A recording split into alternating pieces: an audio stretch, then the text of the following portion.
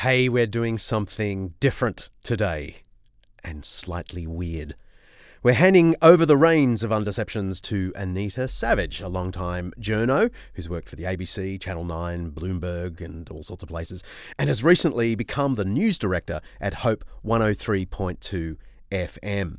For the rest of this episode, she's running the show, and I'm in the hot seat. Enjoy. Holy Week in Jerusalem. Christians follow the path they believe Jesus walked to his crucifixion. But a new study about the burial place of Jesus and his family may become a controversy of biblical proportions. In 2015, new evidence that apparently proved Jesus of Nazareth was married, fathered a child and never rose from the dead emerged in Jerusalem. A tomb excavated in 1980 was said to have contained bone boxes with names of some of Jesus' family members. At the time, some historians suggested the tomb may have contained the bones of Jesus, but plenty were sceptical. There's even a documentary about it, The Lost Tomb of Jesus, produced by Titanic director James Cameron.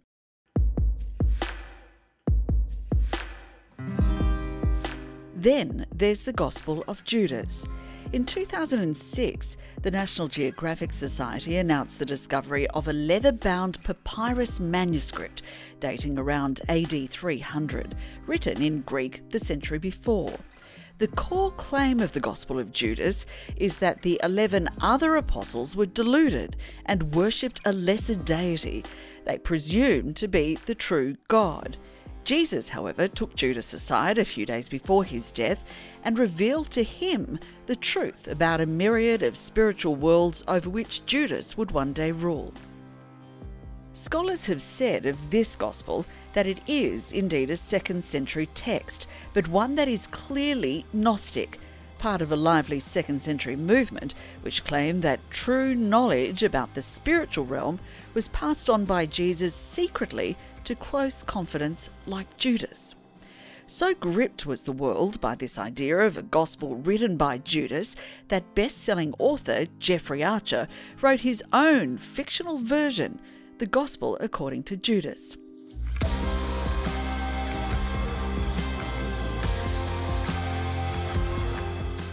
The world continues to be captivated by conspiracy theories about Jesus of Nazareth, the Jesus of the Christian Bible. Why do such theories continue to take hold? And what do we actually know about the person of Jesus?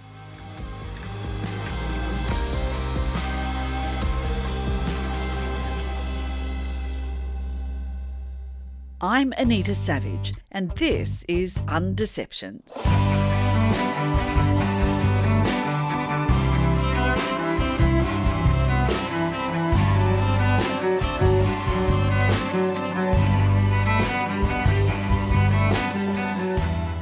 Every week we'll be exploring some aspect of life, faith, history, culture or ethics that's either much misunderstood or mostly forgotten. With the help of people who know what they're talking about, we'll be trying to undeceive ourselves and let the truth out. This episode we've turned the tables and put John Dixon in the hot seat. He's written a new book called Is Jesus History? I'll be getting to the bottom of one of the greatest questions out there. Did Jesus really exist?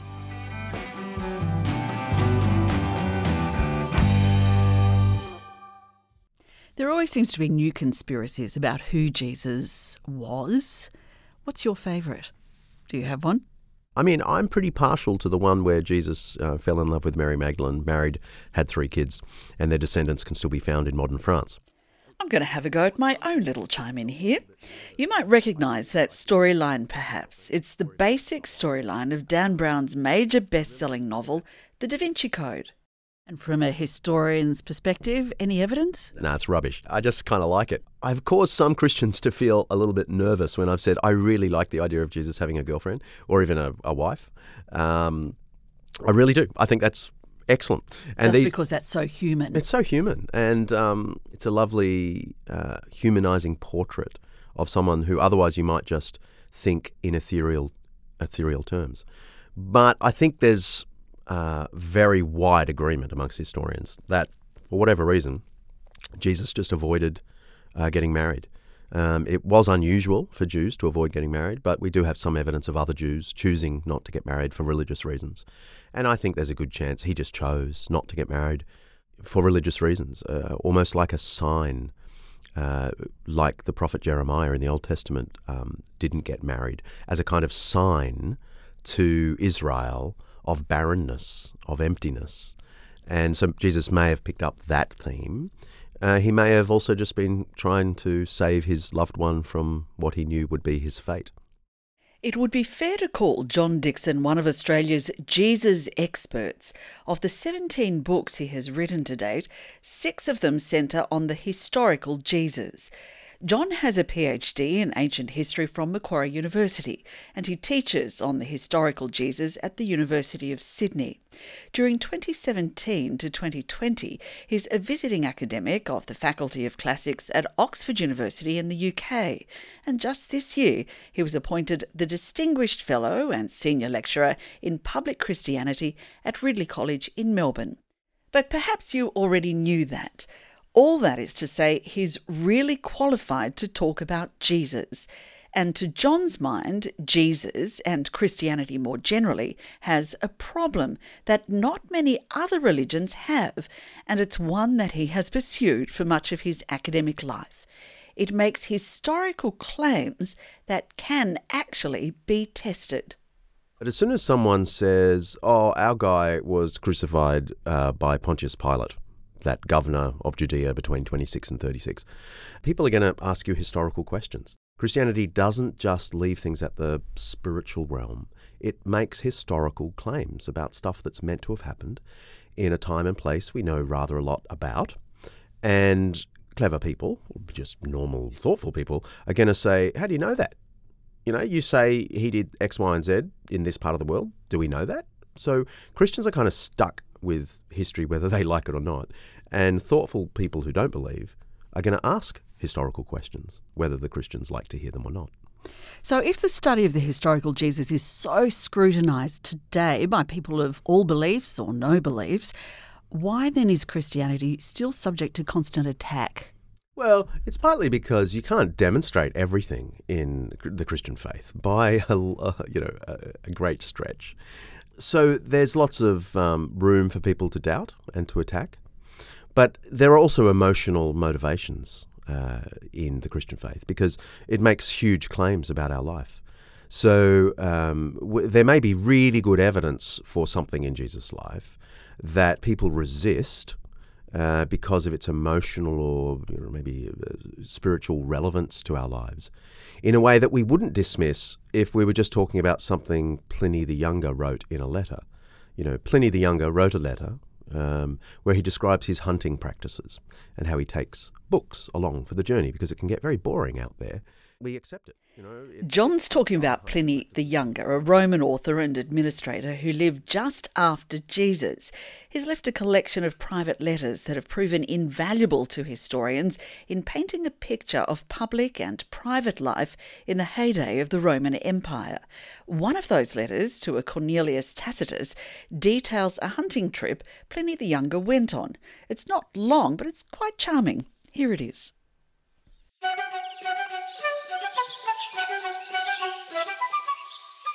You will laugh, and I give you leave to. You know what sort of sportsman I am, but even I, have bagged 3 boars, each one of them a perfect beauty. What, you'll say? You? Yes, I, and that too without any violent departure from my usual lazy ways. I was sitting by the nets. I had by my side not a hunting spear and a dart, but my pen and writing tablets. I was engaged in some composition and jotting down notes so that I might have full tablets to take home with me, even though my hands were empty. You need not shrug your shoulders at study under such conditions. It is really surprising how the mind is stimulated by bodily movements and exercise. I find the most powerful incentive to thought in having the woods all around me, in the solitude and the silence which is observed in hunting. So when next you go hunting, take my advice and carry your writing tablets with you, as well as your luncheon basket and your flask. You'll find that Minerva loves to wander on the mountains quite as much as Diana. Farewell. Minerva, by the way, is the goddess of wisdom. Diana, the goddess of the hunt. And he's writing in the early 2nd century. It's a lovely letter that we have. And because nothing hangs on it, we accept it. You know, it fits with other hunting practices from the time, and it fits with what a nerd would do during his hunting, you know, take books. So we believe it totally. But as soon as we turn to Jesus and he says, oh, the judgment of God is coming, and there's only one escape, and that's through him, you know, people will doubt that Jesus even said that, even though it has the same level of evidence that we have, or even more evidence than we have for Pliny's hunting.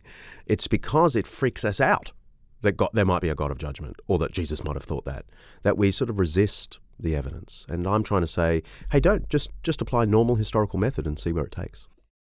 The fact is, Jesus is so huge that he inevitably brings big emotions. Everyone has an opinion about Jesus, and everyone has an emotional reaction to Jesus and what he says about himself, who he is, and what he said he was on earth to do. Richard Dawkins, in an interview with The Guardian in the UK, said somebody as intelligent as Jesus would have been an atheist. Time magazine lists Jesus as the most influential person in history. Napoleon is the second most influential, then Muhammad, in case you were interested. Some call Jesus a wise sage, others a revolutionary. Millions around the world still call him the Christ, the saviour of the world. And there's a lot of psychological research nowadays to point out what actually the Bible was saying way back centuries earlier, that we bring our own preferences and desires to this material. We aren't simply rational creatures. We are rational creatures heavily influenced by our emotions, our preferences, our ethics, our likes, our dislikes.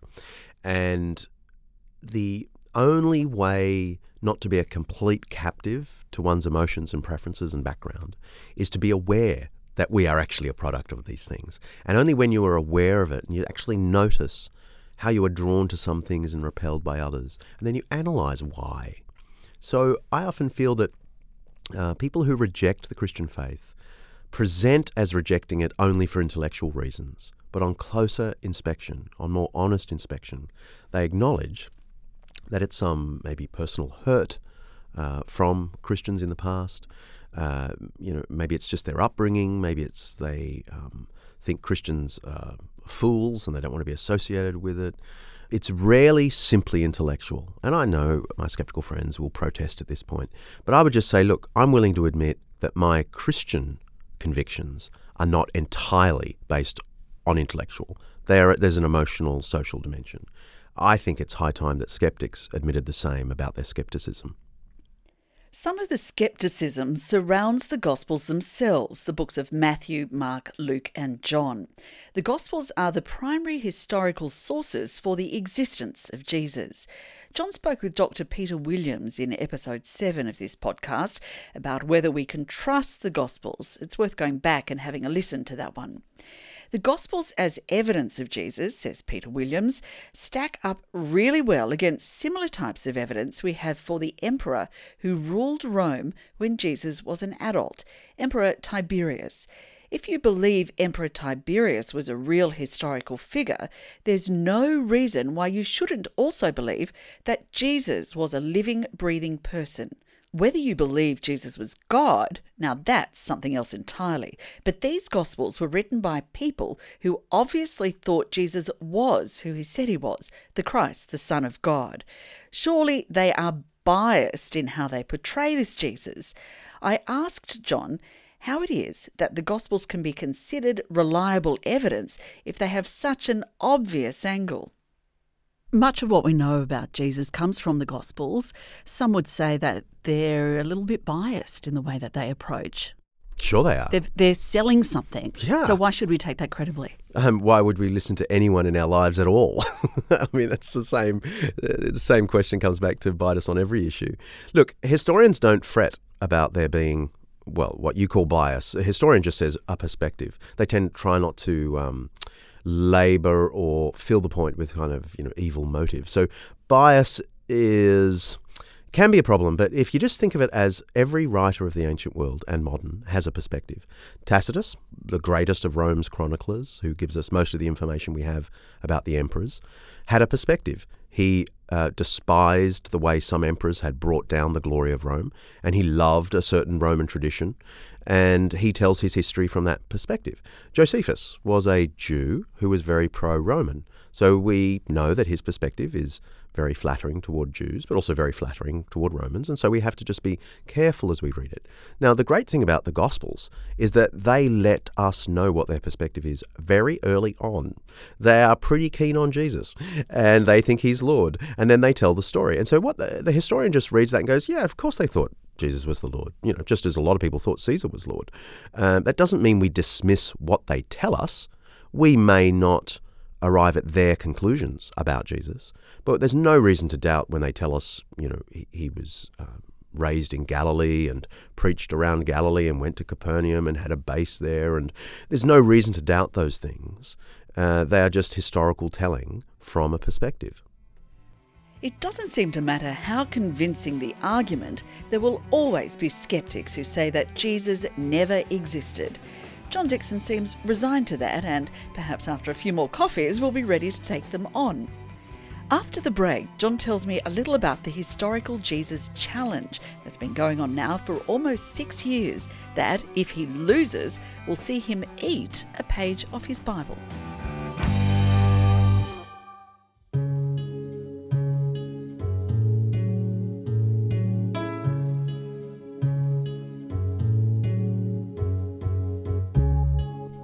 Take a break from your high-paced life with Selah. Selah is a Hebrew word often associated with an intentional pause. And Selah offers travel experiences for Christians and doubters to go deeper.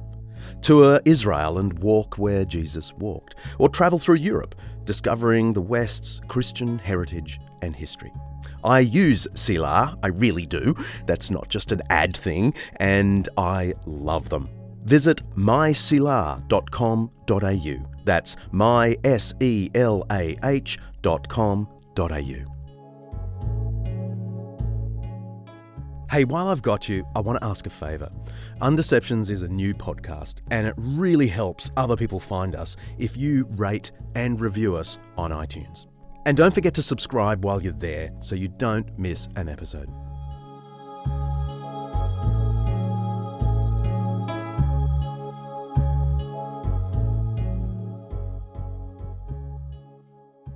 In 2014, another round of enthusiastic atheists began questioning the authenticity of the historical Jesus.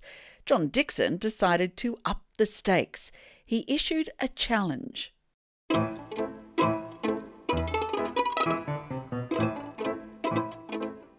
I was interested in the challenge that you have, where you say you will eat a page of your Bible if someone can find a full professor, and I emphasise that, who says Jesus never lived. What's all that about? Yeah, it was a rush of blood to the head, really, when I put out that challenge. I was just so sick of, the occasional Christmas or Easter article in the press that says Jesus never lived, which is just not a responsible historical position. I know you'll find some people who have PhDs in ancient history even who have argued this. They tend to be militant atheists, actually, and almost the mirror image of the extreme fundamentalist Christian apologist.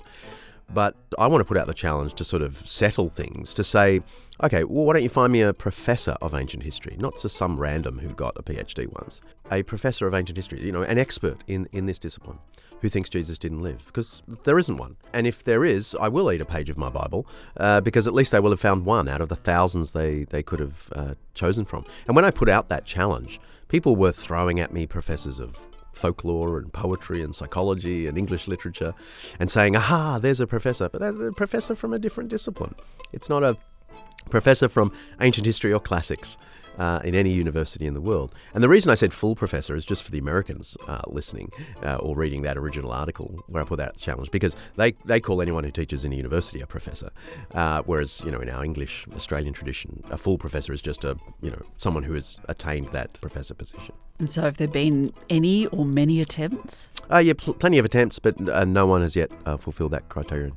I've heard along the grapevine that there is an atheist group here in Australia that is still looking for such a professor. When they find a professor, they're going to come into my offices with a film crew and make me eat my Bible in front of them, which is fine because I've already prepared my speech, and I will. I'll gladly eat a page of my Bible because I'll basically say, well, you found one.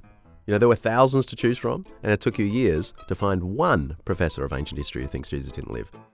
Actually, I think my Bible's safe. Believing that Jesus was a real person is one hurdle, but there's a whole bunch of other stuff in the Bible about Jesus that is harder to reconcile in today's world. How do historians cope with all the miracles in the Gospels? The writers say he healed people. He turned water into wine. Why doesn't that immediately put up red flags?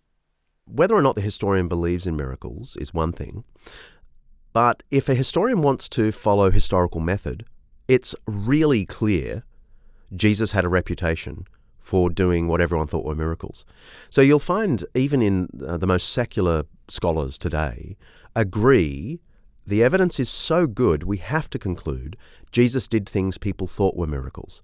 Now the historian at that point is saying, I don't know if they were miracles. That's above my pay grade. I'm just a historian. But the lines of evidence are pretty clear. He did things people thought were miracles. And that is all that history can do. It's only history after all. You can't prove everything. In his book, John points out that the problem of miracles is not just a problem of the Gospels. There are healing stories in some of the best material about the emperors.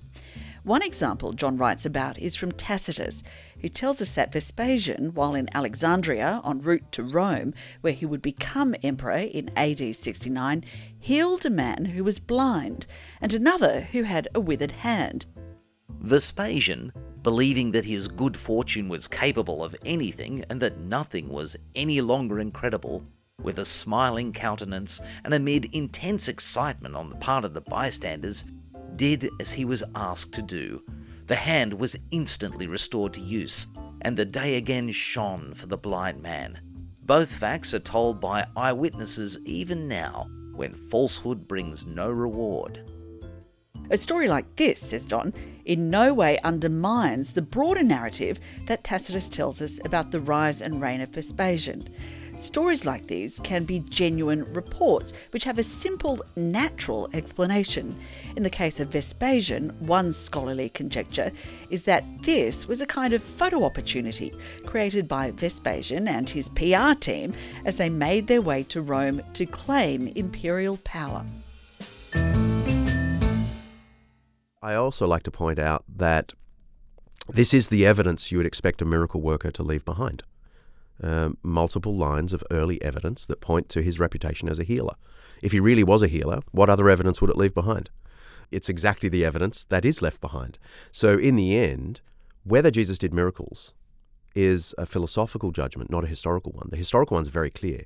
He certainly did things people thought were miracles. What explains that? Well, if you don't believe in God, maybe he tricked people. Maybe people were so gullible. Who knows? Maybe he had a big PR team that convinced everyone there were miracles. If you can believe that, knock yourself out. But if you believe there is a God who could do a miracle, if God wanted to, then the fact that we have the kind of evidence a miracle would leave behind is kind of cool. What about the ultimate miracle, the resurrection? Same applies. It puzzles lots of people that historians would even talk about the resurrection at all, but they do. There's a vast literature, hundreds of historical volumes and journal articles written on the resurrection, not from a theology point of view, but from a history point of view. Because we have two pretty strong pieces of evidence from the first century. One is that there very probably was an empty tomb. Now, with my Christian hat on, I say there really was an empty tomb. But just speaking historically, there probably was an empty tomb. And loads of non-Christian scholars agree with that. And the other piece of evidence is that there were lots of people who really thought they saw him, sincerely claimed they saw him. The lines of evidence for that are early and widespread. So historians today look at that and say, well, okay, what do we do with that? There probably was an empty tomb, and there certainly were people who thought they saw him. What explains that? Some scholars say we don't know what explains that. Other scholars say maybe it was some kind of elaborate fraud. The problem with that, of course, is that many of these eyewitnesses gave their lives for what they knew to be a fraud, which is sort of hard to believe. People die for things they merely think are true, but who dies for a lie they know is a lie? And in the book, I don't push it beyond the evidence. I just say you can pick up a gospel, and when you read the narratives of the resurrection, you're still reading history. You may not conclude what the early Christians concluded, that Jesus was actually raised to life. But I think you can conclude historically that there was an empty tomb and they thought they saw Jesus alive. That's good history. What you do with that history is a more personal question.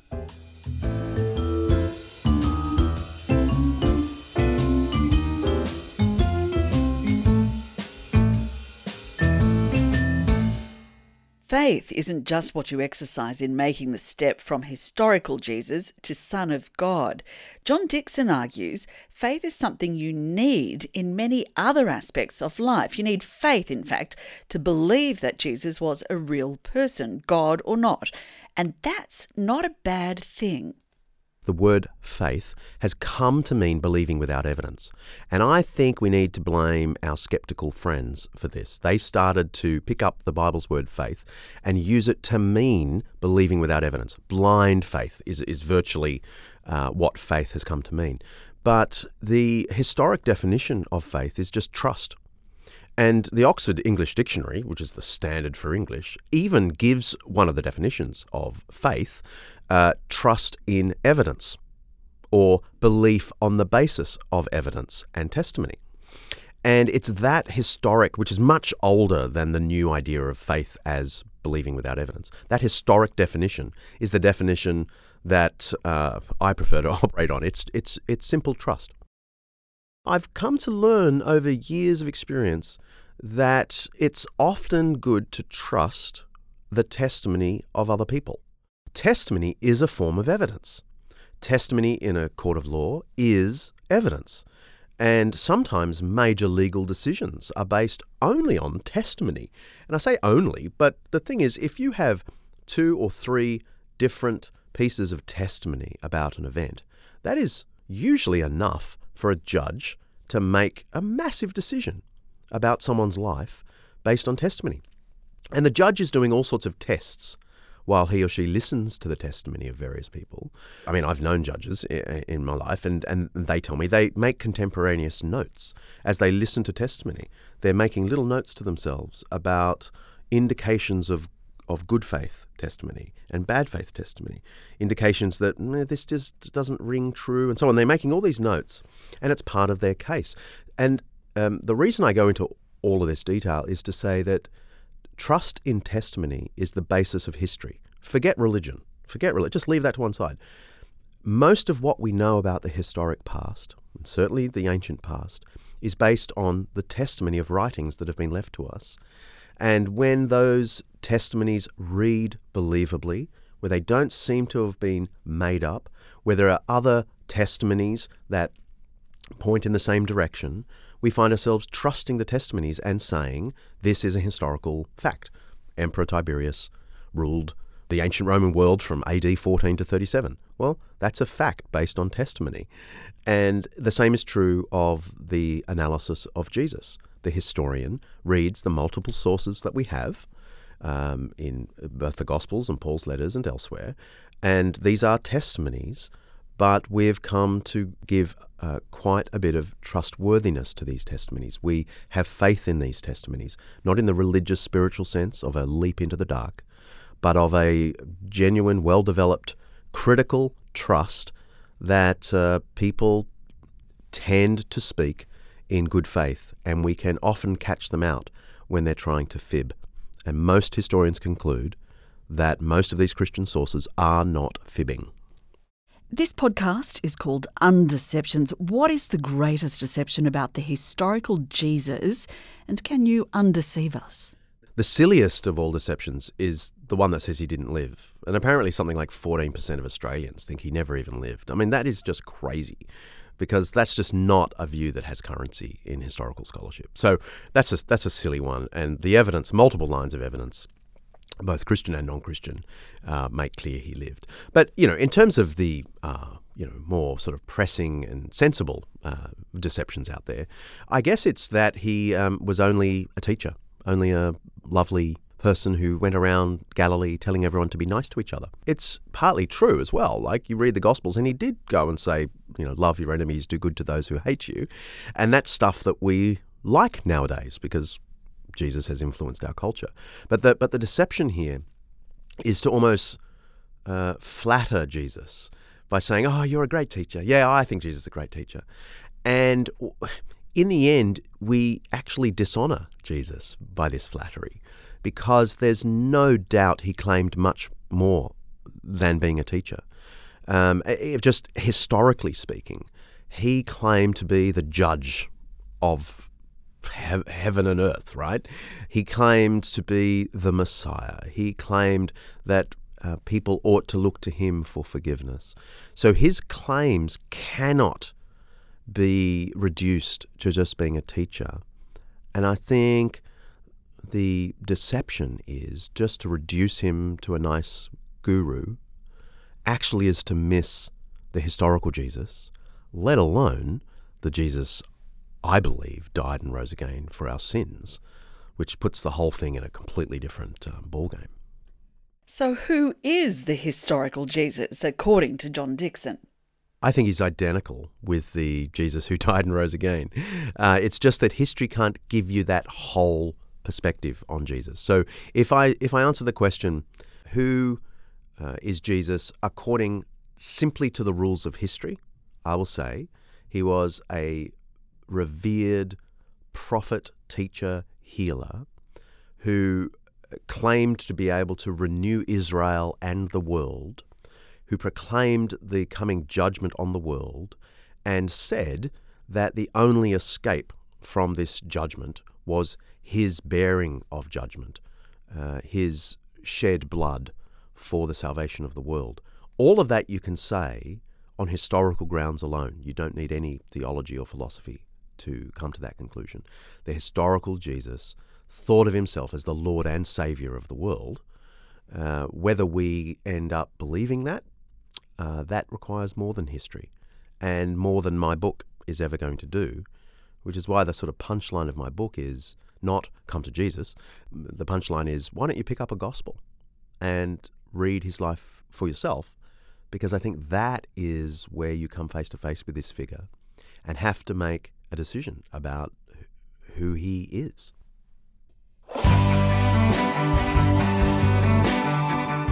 I've loved being your host this week on Undeceptions. Thanks for having me. If you'd like to know more about anything we spoke about this episode, can I suggest you seek out John's new book, Is Jesus History? Head to undeceptions.com and we'll have a link in the show notes for this episode. Next week, John is in a different kind of hot seat, though back as your host. It's the Q&A episode of Undeceptions, and John will be answering some of the questions he's received from you throughout the season. Bye for now. Undeceptions is hosted by me, John Dickson. Oh, and me, Anita Savage. Produced by Kaylee Payne. I don't know, what do you do, Mark Hadley? Hang around. Yeah, okay. He calls himself director. Our theme song is by Bach, arranged by me and played by the fabulous Undeceptions band. Editing is by Bella Ann Sanchez. A really special thank you to Anita Savage for hosting this episode. I'm afraid it's back to me next week. And thanks to our sponsor, Silar, for all your Christian and skeptical travel needs. Undeceptions is part of the Eternity Podcast Network, an audio collection showcasing the seriously good news of faith today. Head to undeceptions.com. You'll find show notes and everything else related to this episode.